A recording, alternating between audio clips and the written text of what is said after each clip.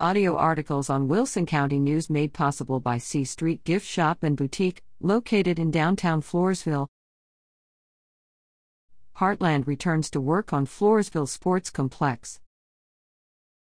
Video below. Floresville City Council members were assured July 15 the work is underway to make some corrections at the Floresville Sports Complex.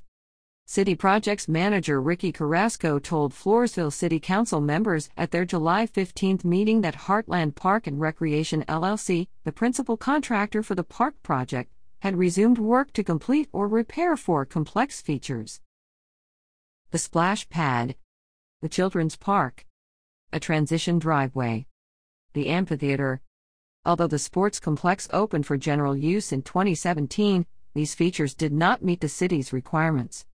Current city staff were at a loss to explain why it has taken so long for Heartland to return to work at the sports complex, although the coronavirus pandemic and this summer's heavy rains were identified as recent factors.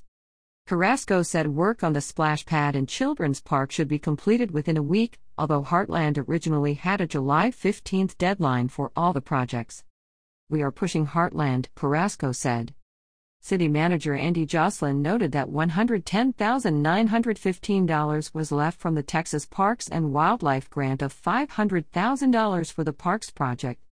More than one council member said they want a representative of Heartland to report on the company's work at the sports complex at an upcoming council meeting.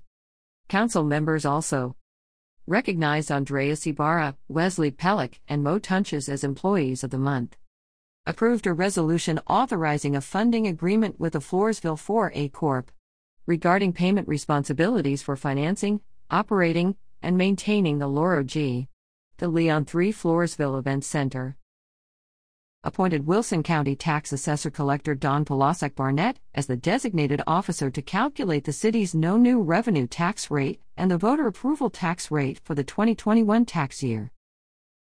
Approved a resolution, after its second reading, authorizing the Floresville Economic Development Corporation to purchase the Floresville Electric Light and Power System properties at 1400 4th Street and 1146 U.S. 181 South.